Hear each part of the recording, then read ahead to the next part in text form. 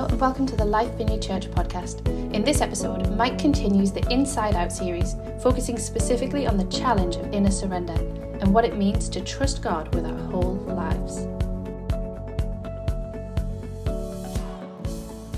Last week, Joe started us off in a new series called Inside Out, and where we will be focusing on the condition of our hearts and our inner being. We learned from Joe that doing good deeds is all in vain if it isn't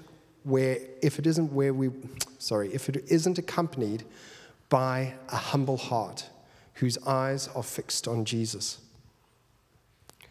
We also learned that God is most interested in our hearts, which helps form us from the inside, leading us to display fruits of the Spirit and become living examples of the character of Jesus. This is an inner journey of transformation with God by our side. From the moment we become Christians and begin a relationship with Him, He is patiently calling us into something deeper and more intimate than before. And that this call requires us to respond in obedience to Jesus if we are to produce healthy fruit, fulfilled lives. And in Matthew 16:25 of the Message translation, it says this: "Then Jesus went to work on His disciples. Anyone who intends to come with me has to let me lead. You're not in the driver's seat, I am. Don't run from suffering, embrace it. Follow me and I'll show you how." Self-help is no help at all. Self-sacrifice is the way, my way, to finding yourself, your true self. What kind of deal is it that to get everything you want but lose yourself? What could you ever trade for your soul? For whoever wants to save their life will lose it, but whoever loses their life for me will find it. And it is from this backdrop and out of these words that I want to share with you how transformation comes from a journey of inner surrender. You see, we are invited by Jesus to lay it all down and give Him our hearts and full attention. The start of inner transformation is inner surrender.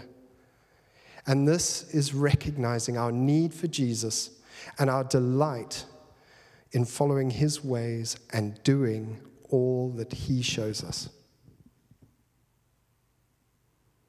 And it's so important that it's not just surrender expressed on the exterior, it's surrender expressed internally for us to truly find ourselves and know God's blessing in our lives.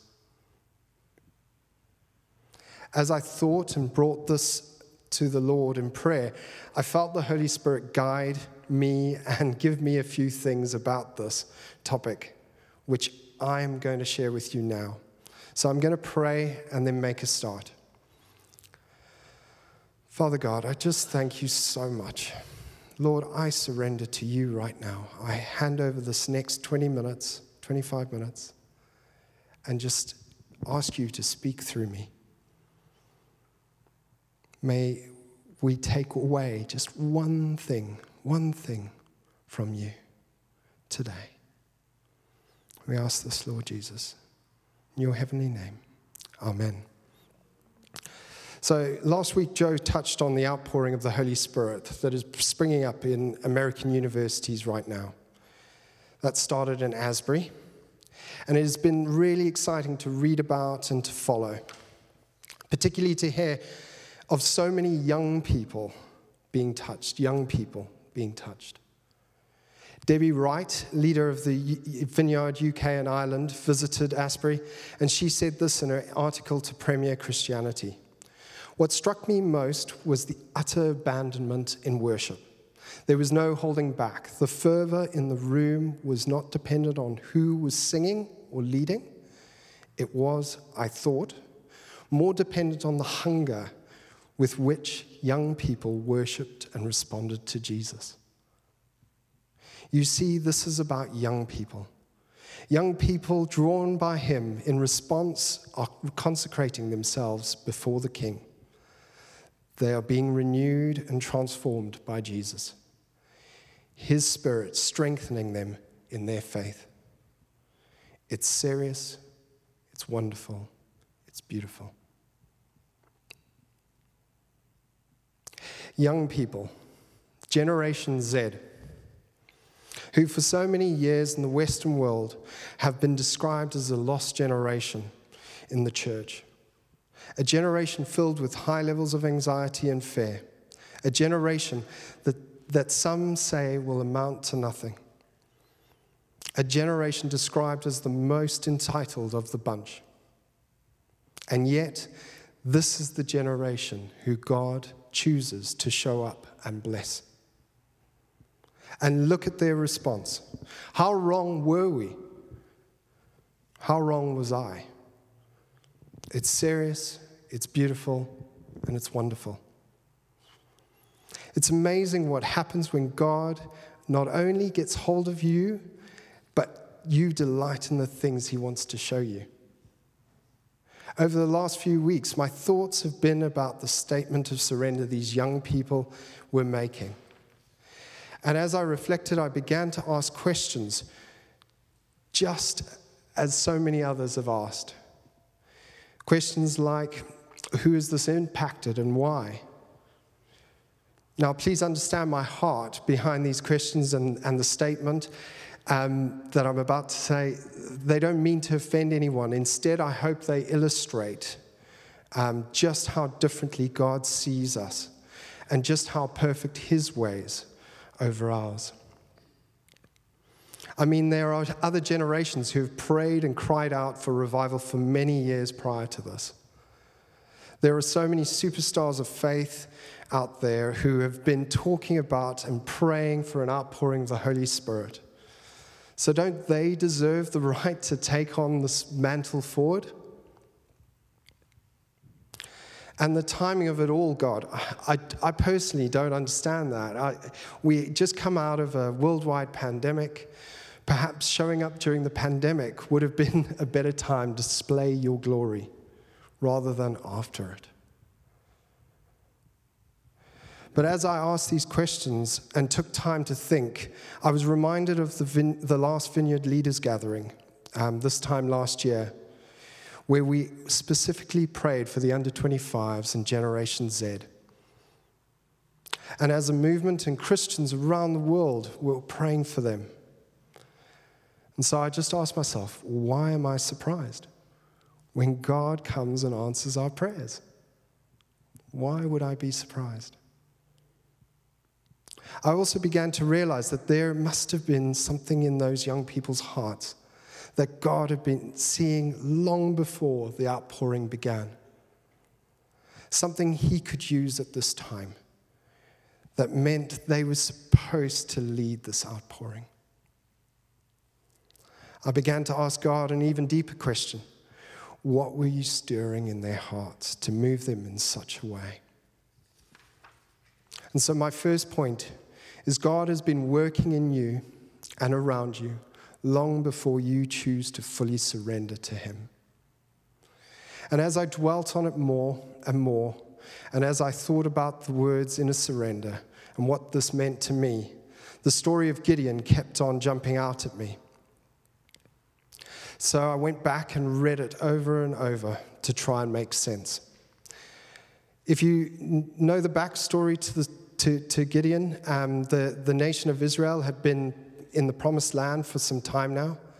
They were led by different judges in different parts of the land, and they went through cycles of being good and bad times, where Israel would cry out to God during the tough times. This would result in God raising up leaders of integrity and blessing Israel, bringing them back to a period of prosperity. And as they began to prosper, they would turn away from God, often worshiping idols in the process. By the time Gideon comes onto the scene, the nation of Israel has been through a number of these cycles, and now they were under suppression by the Midianites. And in Judges chapter 6, verse 11, we catch up with Gideon threshing wheat in the winepress to hide from the Midianites. An angel of the Lord came down and sat near him, and it reads, "When the angel of the Lord appeared to Gideon and said, 'The Lord is with you, mighty warrior.' 'Pardon me, my Lord,' Gideon replied.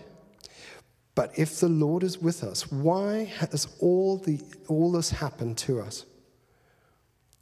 Where are all the wonders that our ancestors told us about when they said, "Did not the Lord bring us out of Egypt?' But now the Lord has abandoned us and given us into the hands of Midian.' The Lord turned to him and said, 'Go in the strength you have and save Israel out of the Midian's hands. Am I not sending you?'" I'll see his response. "Pardon me, my Lord," Gideon replied. I just love the way he says so politely, "Pardon me, my Lord." But how can I save Israel? My clan is the weakest in Manasseh, and I am the least in my family. The Lord answered, "I will be with you and will strike down all the Midianites, leaving none alive." Do you see the exchange here Gideon is having with the Lord? Hiding in a winepress, he's fearful and anxious, and he's probably got every right to be. If the Midianites caught up with him, who knows what they would do? The angel of the Lord then says to him, "The Lord is with you, mighty warrior." I'm choosing you, Gideon, to lead and serve and save my people from Midian. But we can see that Gideon doesn't identify with this and gives him all sorts of reasons why he shouldn't. Again, here is a situation where God has chosen the least likely to take up the leadership mantle. And it's not a surprise that their first response is denial. I mean, someone externally looking in would have thought the same. Very similar way that I initially responded in the case of Asbury Revival. But God sees something in us before we see it in ourselves. When Joe and I walked into a Vineyard church in London for the first time 8 years ago, we were only looking for a church within the community we lived in. We were quite content with our lives. The main reason why we were moving churches was because we had a 3-hour round trip to the church that we were going to, and I think we were getting pretty tired. Well, I certainly was. Going to church and back. We did not think that we were going to join their leadership team. And to be honest, by that stage, I hadn't actually read the Psalms, let alone the Bible. But God was beginning to do a work calling us into a deeper surrender. And as you read in Judges, you see Gideon requesting and testing the Lord, asking for signs as proof that God is who he says he is. As if seeing an angel is not enough of a sign. In fact, so little is his faith initially. The first task he set is to destroy the altar of Baal in his hometown. But he doesn't even have the courage to do that during the day. He does it at night so no one sees. Now, have you ever felt the nudge from God? Have you sensed a calling, but your resistance is to ask for a sign? I don't think it's unusual. In fact, after many nudges to move to the northeast in early 2020, Joe and I eventually asked for a clear and unequivocal sign that said that we should go.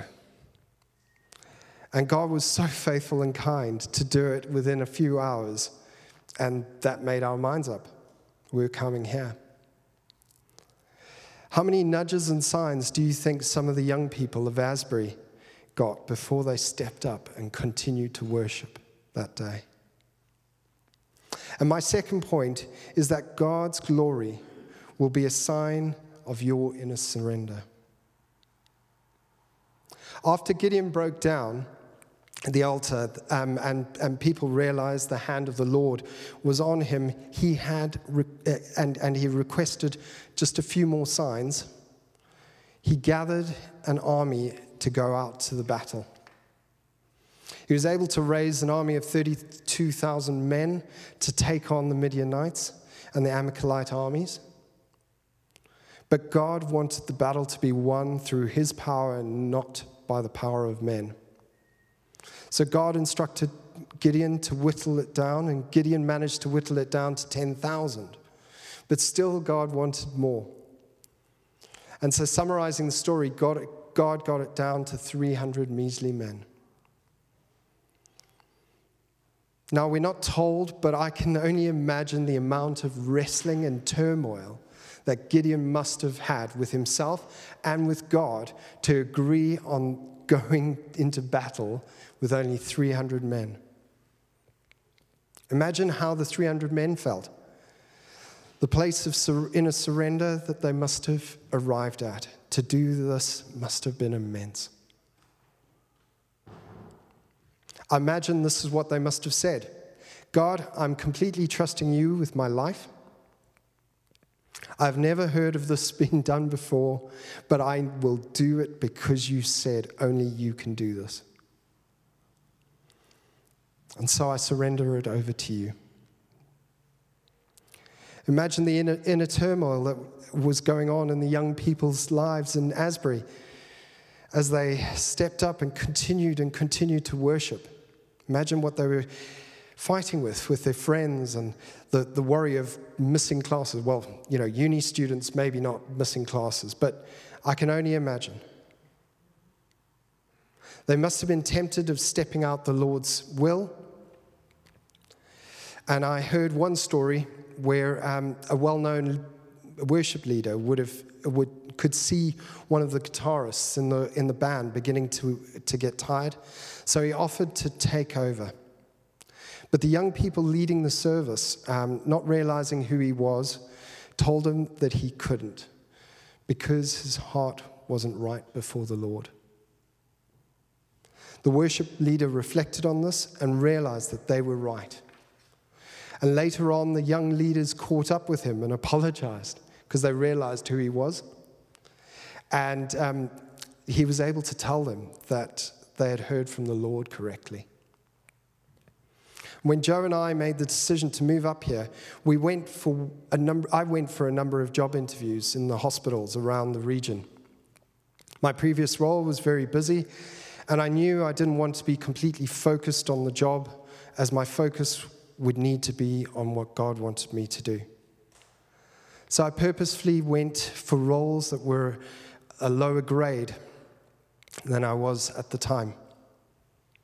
I remember traveling back on a train home one evening after an interview, and I felt confident about it. I was watching a preach on YouTube. At the beginning of the preach, the pastor challenged me and everyone was watching him at the time to cup their hands, be still, and listen and ask God for one thing that I believed that he wanted to give me. So having just gone for an interview, I was hoping for his favor, and I did exactly that. I cupped my hands, I listened, and then I asked God. But the two simple words that I got back was, trust me. Trust me. It wasn't that I was going to get the next ops manager job for a dental care unit in the Northeast.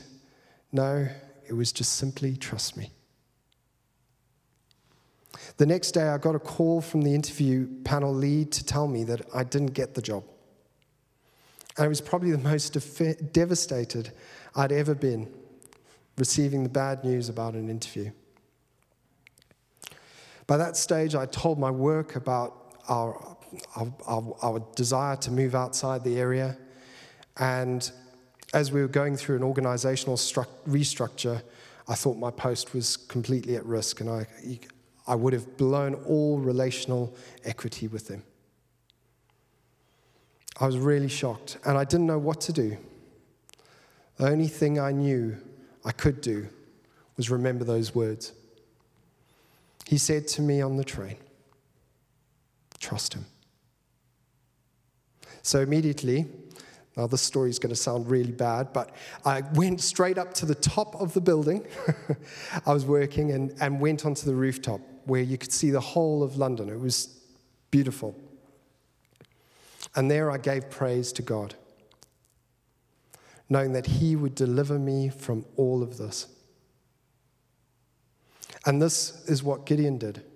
When he secretly broke into the enemy camp the night before they went into battle and heard the conversations of fear amongst the Midianite army, it says the number of soldiers was so large that they looked like a swarm of locusts.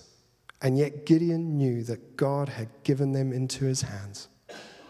And when he realized this, he fell to his knees and worshipped.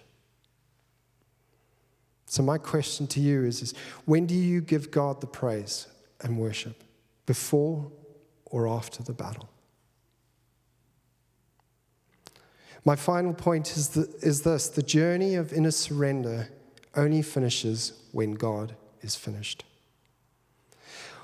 Although Joe and I are now here, and we're very much settled, thanks to most of you. We know that this is not all God is calling us to. There is even more that he is asking us to surrender. And as we do, we will see more and more of his glory unveiled. And that is why it's so important to allow God to have the final word. I think of some of my colleagues and friends who have been further along this journey. I'm sure David and Nicola never imagined what they would be doing to transform this region through food dignity. Or Jeff and what he's doing with the FA to give football boots to some of the poorest communities in the Northeast. I can't wait to hear what happens with Men's Pies Club. And it's an amazing adventure that God has for you when you deeply surrender and lose your life to Jesus. Sadly, this wasn't the case for Gideon.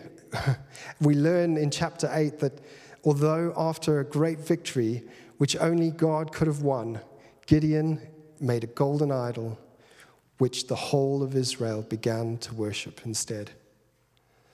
This became a snare to Gideon and his family. And we read in verse 33 and 34, no sooner had Gideon died that the Israelites again prostituted themselves to the Baals. They set up Baal-berith as their god and did not remember their Lord, their God, who had rescued them from the hands of their enemies on every side. So that cycle I talked about earlier had started again. And throughout the Bible, there are so many stories of successful leaders who God blesses, but often they fail as they were not fully surrendered to God's ways. This nearly always results in the nation of Israel weakening and being suppressed by an external force. But we know through the Bible that there was one person, a man who started well and finished well. He was God's fully human son who had feelings and emotions just like me, just like Gideon, just like you, just like the young people of Asbury. But like Gideon, he had many opportunities to choose not to surrender. In fact, we read in the gospel accounts of the turmoil of fear and anxiety he had to go through as he was called to a deeper surrender.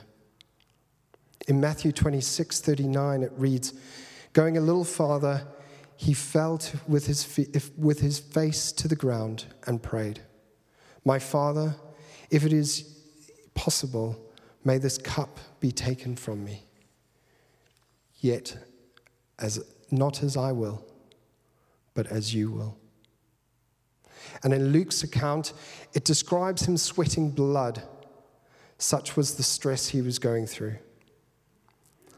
Now, we don't hear what God's reply was to him at the time, but I can only imagine it might have simply been, trust me. Trust me, my son. And when the guards arrested him at the Garden of Gethsemane, he had an opportunity to escape or deny he was the Christ. But he knew the surrender to his Father's will needed to be deeper.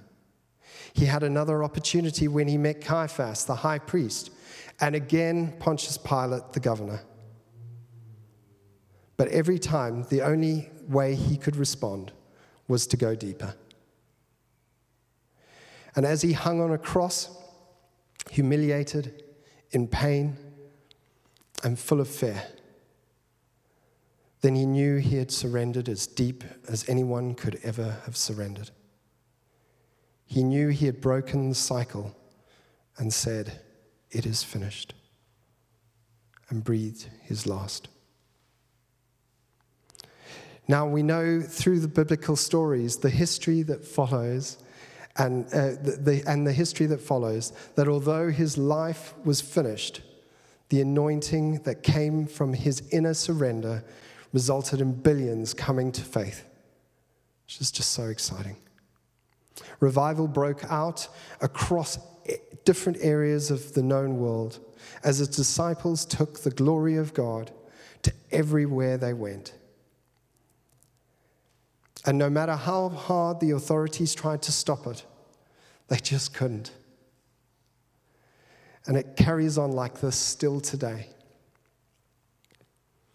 Now, what's so exciting about the revival in Asbury is that we are hearing of stories that the young people who visited have now taken the anointing back with them. And the Holy Spirit is breaking out in other universities and churches across the States. This is spilling to parts of Europe and the UK, and it shows just how clearly God is never, ever finished with us. And it just makes me think, what's holding us back? What's holding us back from having a revival right here, right now? What's preventing us from seeing thousands of people saved in this very church and the Holy Spirit pouring out onto the streets of Wallsend and the Northeast? And that's what I'm excited about. That's what Joe and I moved here for. We will settle for nothing less. And what is stopping us from knowing the Lord's holiness, power, and peace? And as I asked these questions, the only answer that came back to me when I stopped and listened was trust me. Trust me with your everything. Trust me with your hearts, with your lives, with your finances, with your friends, with your families, with your children. Trust me with all of you, and you will receive all of me.